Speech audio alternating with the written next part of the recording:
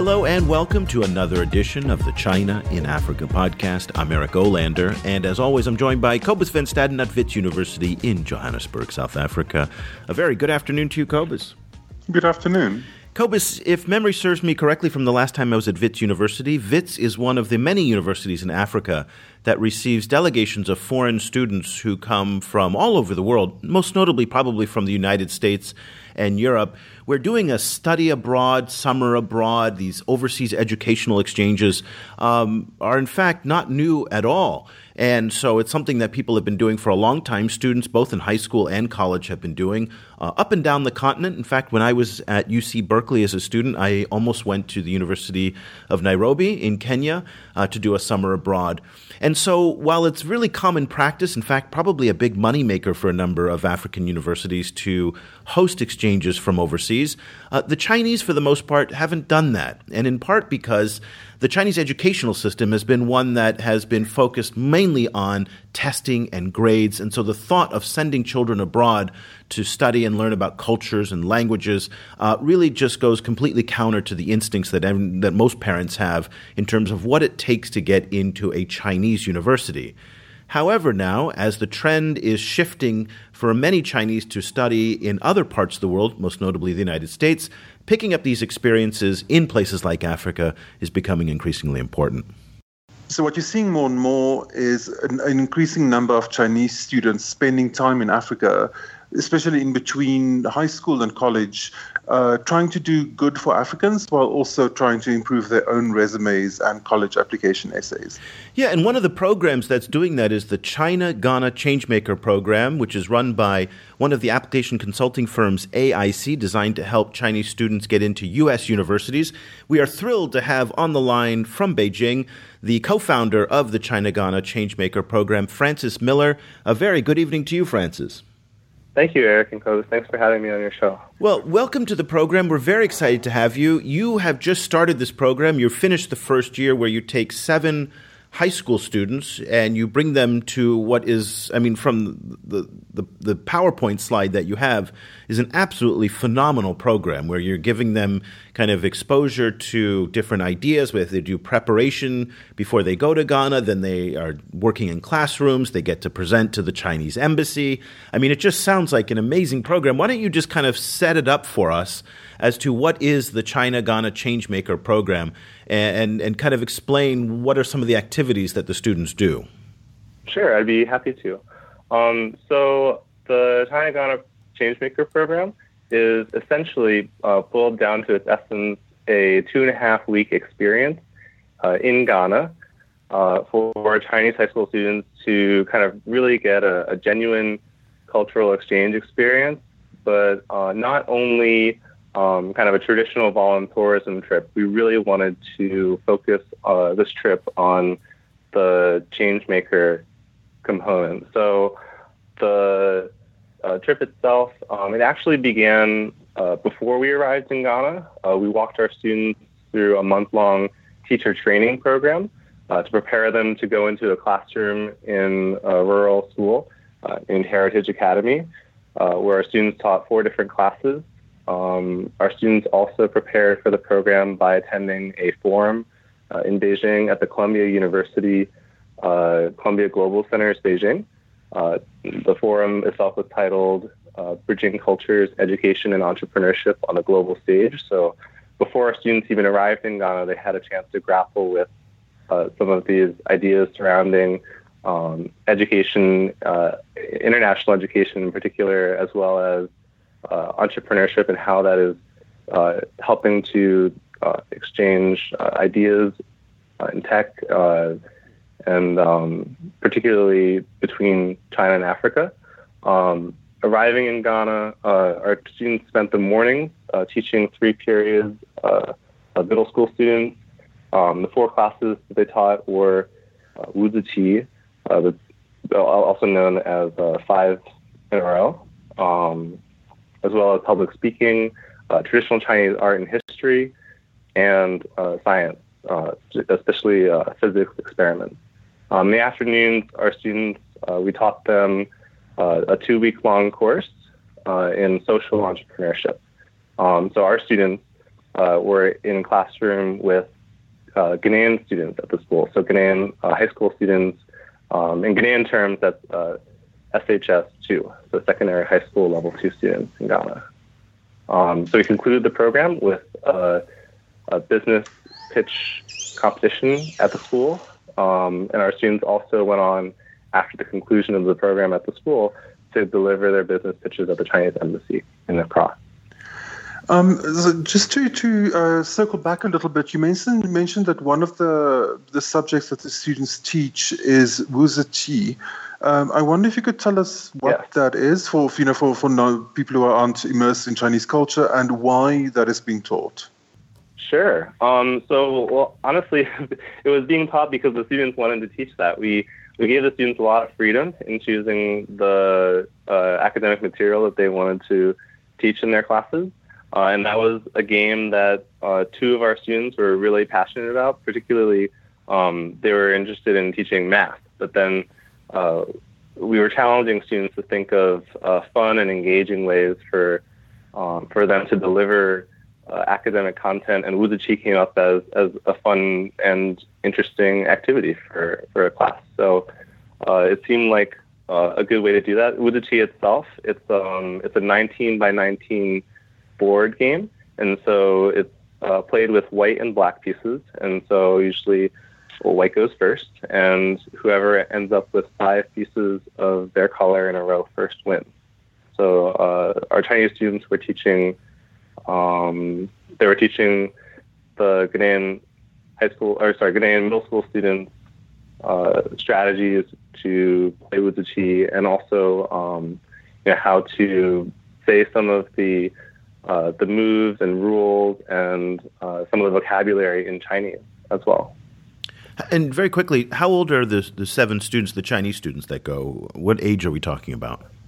We had all ages in high school. So we had a rising 9th grade student, and we also had rising seniors. And what's that age-wise? 13, 14, 15, 16, 17? Oh, sorry. Yes, age-wise, we had one 15-year-old, and the rest were 16, 17, 18. Okay.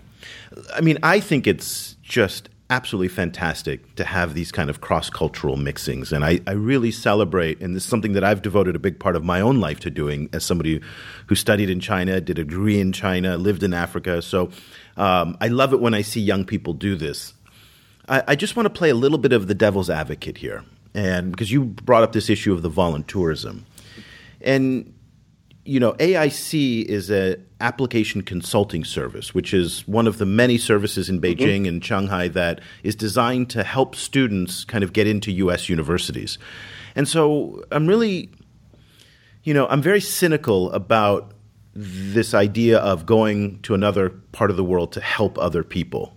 Particularly here in Vietnam, where I live, voluntourism is a very big industry. And it's really an industry where mostly white people come from Europe and America, and they come on a 2-week holiday, and they go to an orphanage, and they think they're actually doing something, or they build a house in the Mekong Delta, and they think they're really doing something, when in fact, the people who work in these organizations, they tear down the houses that the white people made, and they actually put up proper ones because the white people don't know how to do this. In the orphanages, what child benefits from having, strange adults coming through every 2 weeks, and then they just leave again? And so I guess, and I've railed on the Peace Corps for a very long time on this program, because I argue that the Peace Corps' main purpose is not to help other people, but to help the students and the young people who participate in Peace Corps, the Americans. It does very little, in my view, for other people. So I guess I'm just wondering, when I see the motivations of AIC, which is to help these students kind of have a more diverse, flowery, wonderful resume and experience, which I think is great because that does help them get into universities. I just question the motivations of the students. That are they really going to do something interesting, or are they going from pressure from their parents and the pressure to get into UC Berkeley, Columbia, Harvard, because they really need something to stand apart from the other 300,000 Chinese students that are also applying, who do cello, who all have 4.0s on their resumes, on their grades, who all have the same kind of profile. And this is just another way to get a different profile. So how do you respond to the cynic in me that kind of questions the motivations of this? That's a great question. And actually, that's something that from the very outset of the proposal for this program that we had to grapple with. Because, like you said, there are lots of programs, not just all over the world. In China, there are lots of programs. Every year, actually, I work with students who, on their activity list, they put programs exactly like what you just described, where they're very shallow volunteer experiences that are purely for resume building that do not actually affect any sort of sustainable, lasting change. And so, we kind of had we kind of cheated in that respect with designing this program because I had already been to the school previously to do work there, and from the outset, we worked very closely with our hosts in Ghana to really design a program that would bring benefits, and not just to the Chinese students who are going, but also to their Ghanaian students in the middle school, and also to their high school classmates who are designing the business plans with them. So in terms of the benefits, the lasting benefits that this program will be able to deliver for the school, I would name a couple of big things. One is just purely the curriculum and this idea of creating not just an entrepreneurship program, but specifically a social entrepreneurship program. Creating a business program with values. Something that we did at the conclusion of the program was we sponsored a trip for not just our students, not just our Chinese change makers, but also for our Ghanaian change makers as well on the business teams to travel to Ashesi University in Accra. And the purpose of that trip was, and it was a college visit for the Ghanaian students, but also for the Chinese students to hear about entrepreneurship programs that are existing in Africa. And one of the things that Ashesi University does is that it requires students to actually to take entrepreneurship classes, and it's one of the few universities in the world to do that. And so by having our program in entrepreneurship, by forcing our students to go out into their communities, both the Ghanaian and Chinese students, to do research, to interact with electricians and pastors and taxi drivers, and to have conversations with fruit sellers on the side of the street about where their income comes from, to talk about how money is spent, how does the rainy season affect crops, and to use that information in business pitches to come up with ideas to solve problems. That exchange, that was just the beginning of something while we were at the school. But then to see the programs at Ashesi University, it kind of lit a light bulb in the heads of both our Chinese and Ghanaian change makers. It showed them what was possible. And after we left, everybody on Ghana is basically on Facebook, on Facebook mobile chat, and the chat messages that we were receiving from the students and from the teachers at the school were just unbelievable. They spoke about this energy that was on campus after we left, how there was so much enthusiasm, and how they were attracting alumni back to the school to deliver their experiences and to give back. And the change that was from our visit was, I think, and part of it was delivering this experience for our Chinese students to put volunteer teaching on their resume, and to give them a business idea that maybe they could present at a conference or a business competition, but also to show something, show that there's a greater there's a world beyond the village, that there is so much is possible with the right ideas and the right awareness and the ideas that we were able to bring.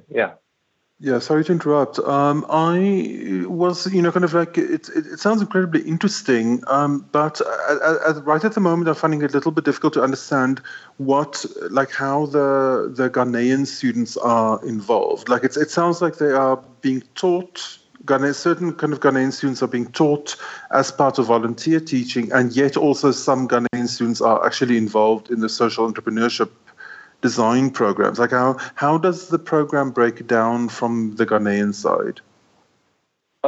Yes. So every summer, Heritage Academy runs a summer school for both middle and high school students. And so our Chinese high school change makers were delivering classes as teachers to middle school students at Heritage Academy in the morning. In the afternoon, our Chinese change makers then took classes together with a group of high school students at Heritage Academy in social entrepreneurship. So there are two very distinct programs, one a volunteer teaching component and one taking entrepreneurship classes. Talk to me a little bit about who the children are, the young Chinese are, and their profile. I mean, you talked about that they're from 15 to about 17 years old. They're high school students. Typically Chinese families don't give a lot of autonomy to students, to their children. The children follow the guidance of the parents, and so I'm wondering where's the motivation come to do this program? Does it come from the young person who says, "Mom, Dad, I want to go to Africa to go to Ghana," or is this from the parents who are oftentimes orchestrating or engineering to the minutest detail of what the children do to get into a good university? What's the politics of that in terms of how the children come to you? Actually, that's a really good question. From the very beginning, that was actually something that we were most worried about, was that there would be nobody interested in our program, simply because Chinese parents are very demanding, and they do scrutinize and very carefully plan out activities for their children. And Africa, to a lot of Chinese parents, it seems like it's a monolithic place. It's a lot of war and disease, and we had 26 prospective students for the program, and a lot of them made the decision not to go because of various reasons, some of which were stereotypes about how Africa is an unsafe place. In terms of actually, why students, what convinced these students to participate in our program, we had 5 students who were coming to us from U.S. boarding schools. So 2 students were domestic Chinese students, and I think what that really speaks to is that the Chinese students of ours who were in U.S. boarding schools, a lot of them had already been on international service programs. We had one student of ours who had been on a program to Guatemala to look at fair trade practices, for example, who was interested in actually, while she was in Ghana, learning about chocolate manufacturing. Or rather, cocoa bean production. And so for these students who are with us, a lot of what they were seeking to get out of the trip was a combination of what they and their parents were hoping to get out of the trip was really something that would be different, something that would set them apart on their resume. And quite frankly, I looked for a long time. I don't think there are any programs that combine both a volunteer teaching experience with a rigorous academic experience in social entrepreneurship quite like we were able to do this past summer. And from the African side, the African change maker students, what are their profile? Are they similarly also from both diaspora and African background, or are they mostly from Africa? And also, are some of them also trying to use this experience of trying to get into U.S. universities? Yeah, so all the students that attended this program were all from the local village. So a lot of them come from families that are living on a couple of dollars a day. Most of the students have grown up going to Heritage Academy. A little bit about Heritage Academy itself. It was started by one of my high school teachers from Westtown School named Kwesi Funsun. And so he started the school as a member of the village community in rural Ghana in Bremen, Essiam, as a way to provide for the community a very low-cost alternative education. And what the students are experiencing at Heritage Academy is a little bit different from other schools in Ghana.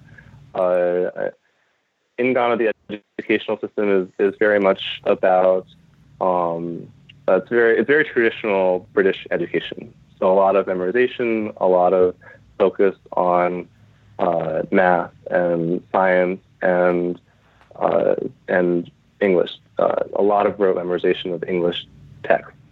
And at Heritage Academy, there are a couple of different things. Their primary values, knowledge and integrity, are lived out through a couple of different policies that they have, among which there's no corporal punishment at Heritage Academy. They have now entrepreneurship is a required part of their high school curriculum. They encourage students to ask questions, discussion. They have small class sizes. Most of the students are on scholarship. I'm not exactly sure what the figure is, but I think it's more than 90% of the students at Heritage Academy don't pay for anything, including the tuition, uniform, food, and so forth.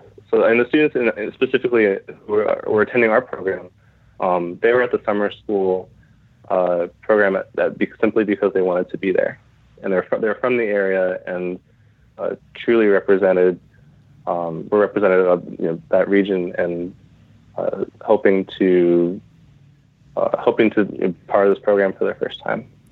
Cobus, I have to say that I have very mixed feelings about study abroad programs. Not just what we've heard today, but also just in general. The U.S. universities, when they send these students abroad, they send these big groups of kids, sometimes from many different universities clustered together, 30, 40, 50, even 100. They go to a university somewhere. They all kind of stick together. They don't really break out. They don't learn the local language. They don't immerse themselves in the culture. And it's kind of ridiculous, the whole thing. And then in Africa, I worry a little bit because it fosters this idea of, again, Africa is the victim. We're there to help. I'm always skeptical of when a 16-year-old from any country is teaching another child. I mean, it just creates this weird kind of imbalance. Now, that's the negative side. The positive side of what Francis and AIC are doing is that I love the fact that they're exposing young people to this big, broader world, as he said. I think that's so critical in the fact that it's small and it's dynamic and it's kind of immersive. So it's a complicated issue, and Francis brought up this question of the voluntourism as well, which is, has a lot of unintended consequences that can sometimes warp an experience. So, what's your thought, Cobus, as you kind of reflect on what we've heard? Well, it certainly sounds like a very innovative and interesting program, and I'm sure it's incredibly exciting and valuable on the personal level. As my questions have shown,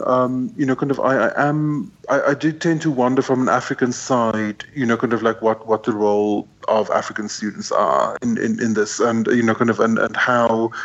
What they're getting out of it, and obviously, Francis, you have laid that out, in quite a lot of detail, and it sounds very interesting, and a lot of it sounds very like it would broaden some of African students' world, for example, to come face to face with some formal education on Chinese history and Chinese art, for example. What I'm wondering, though, is whether, and I'd love to actually hear what you say about that as well, is to which extent is this building a bridge for Chinese students to the U.S. via African students, and to which extent is it building a bridge for African students somewhere? That's a great question. So I guess just really quickly, both the Chinese students who attended our program, as well as some of the Ghanaian students who are in our program, will be applying to U.S. universities. So every year, Heritage Academy does have many of its students apply to U.S. universities with mixed results. But it is a goal of theirs to be able to use these experiences with their students to send their students to abroad, to not just the United States, but the UK as well. And in terms of the experience, what it provided for both the Chinese and Ghanaian students together, that might maybe be best. Maybe it'd be best if I gave an example of one of the business ideas that the students came up with together. And so in the business competition, we had 3 teams, and so they each tackled a different problem. One of the teams, in the 2 weeks that we were there, we spent a lot of time kind of wandering around through the villages, taking observations, asking people questions about a couple of different core areas of their life, including income and time use and so forth. And one of the things that came up over and over again was just there was a lot of trash everywhere. And our Chinese students were kind of perplexed by this because in China, there are these kind of 3-wheeled tricycles that people in orange suits ride around in and sweep up all the trash. And so there's no trash anywhere in China usually. And so they're wondering, why is there trash everywhere in Ghana? And so it's not. They realized that the Ghanaian students, they weren't. When they asked them this question, it was sort of like, well, there's no place for it to go. No one is there to collect it. And then there were also, they noticed a couple of pits by the side of the road that were burning at times, and people were burning trash in some places. And wow, that's kind of unhealthy. Like, why are people burning trash? And it's like, well, when the Ghanaian students were posed this question by our Chinese change makers, their response was just, well, that's kind of the way it's always been done. And thinking about how what they could do, this was just an issue that they had observed, and the Ghanaian students recognized that it was an issue. It's something that our Chinese students were like, well, that they had asked was, well, do you enjoy living in an environment like this? Like, do you enjoy living, with trash everywhere? And the obvious answer was no. The Ghanaian students were like, obviously not. That's crazy. And so the business idea that they came up with was, we should. Here's the issue, right? There's trash everywhere. Start a waste management company. And the Ghanaian students and Chinese students worked on this idea together to produce an idea that eventually went on to win our competition and received praise from the Chinese embassy as well. It incorporated a couple of really, really cool ideas from both our Chinese and Ghanaian students working together. Part of it was an idea to use not trash trucks, but actually motorcycles or motorbikes to move the trash buckets around. Part of that was a cost-saving measure. Part of it was just because it's easier for motorbikes to get around rural areas in Ghana where the roads aren't necessarily as well maintained. From our Chinese side, one of their biggest contributions was a cost-saving measure to just the idea to rent equipment instead of buying trash compactors to cut capital costs at the beginning. So there were big contributions from both sides, and really I think it was one of the things that this did was it gave our Chinese students and Ghanaian students a chance to work together on an international team, which is something that domestically in China is not very common, and in Ghana in rural Ghana is certainly in that area had never really been seen before. Listen, Francis, so in terms of contributions, you deserve an enormous amount of credit for what you've done as the co-founder of this. I mean, it's not easy, and I know these things are not. The morality, the ethics, the questions, all of those things are always there. But at the end of the day, you've done something that deserves an enormous amount of credit, and it's not easy. So I just, kudos, hats off, to you and what you guys have done. Well, thank you. Because I think it's really fantastic. Again, I'm always going to kind of tilt a little bit in favor of these kind of people from different cultures, particularly the Chinese and African sides getting together, and the Ghanaians kind of being exposed to Chinese culture, and the Chinese kind of getting exposed to some of the issues. it's just, I was just thinking the irony of, people from China kind of questioning about people who live in polluted environments. I mean, obviously China being one of the most polluted countries in the world. Right? I mean, kind of like the awareness on that one was just like, ooh, but okay. I mean, but nonetheless, again, it's all, broadening of the horizons for everybody involved. So just very quickly before we go, if people want to find out more about your program, where can they go? If we have Chinese parents who are listening to this and they say, that's it for my little Xiaomei, where do they go to find out more? They would be able to go visit our company's website, www.jq-edu.com. We also will be posting on our company's WeChat accounts. Okay. AIC is one of those application consulting firms. It's also where Francis Miller is an education consultant based in Beijing and the co-founder of the China-Ghana Changemaker program. Really one of the first of the many, what I expect to be many, kind of study abroad as the Chinese now are diversifying their approach to applying for universities, but also probably because there is just a growing interest in studying international cultures in China, and something that I think is desperately needed just as it is in the United States. So, Francis, thank you so much for staying up late to join us on the show, and we wish you the best of luck with year 2 of your program. Thank you so much. Thank you for having me. And for Cobus Van Staden, I'm Eric Olander, and we'll be back again very soon with another edition of the China in Africa podcast. Thank you so much for listening. The discussion continues online. Head over to facebook.com/China Africa Project to share your thoughts on today's show, or follow China Africa News that's updated every 4 hours, 24 hours a day, 7 days a week. The guys are also on Twitter, where you can find Cobus at Stadenesque or Eric at E. Olander. That's EOLANDER.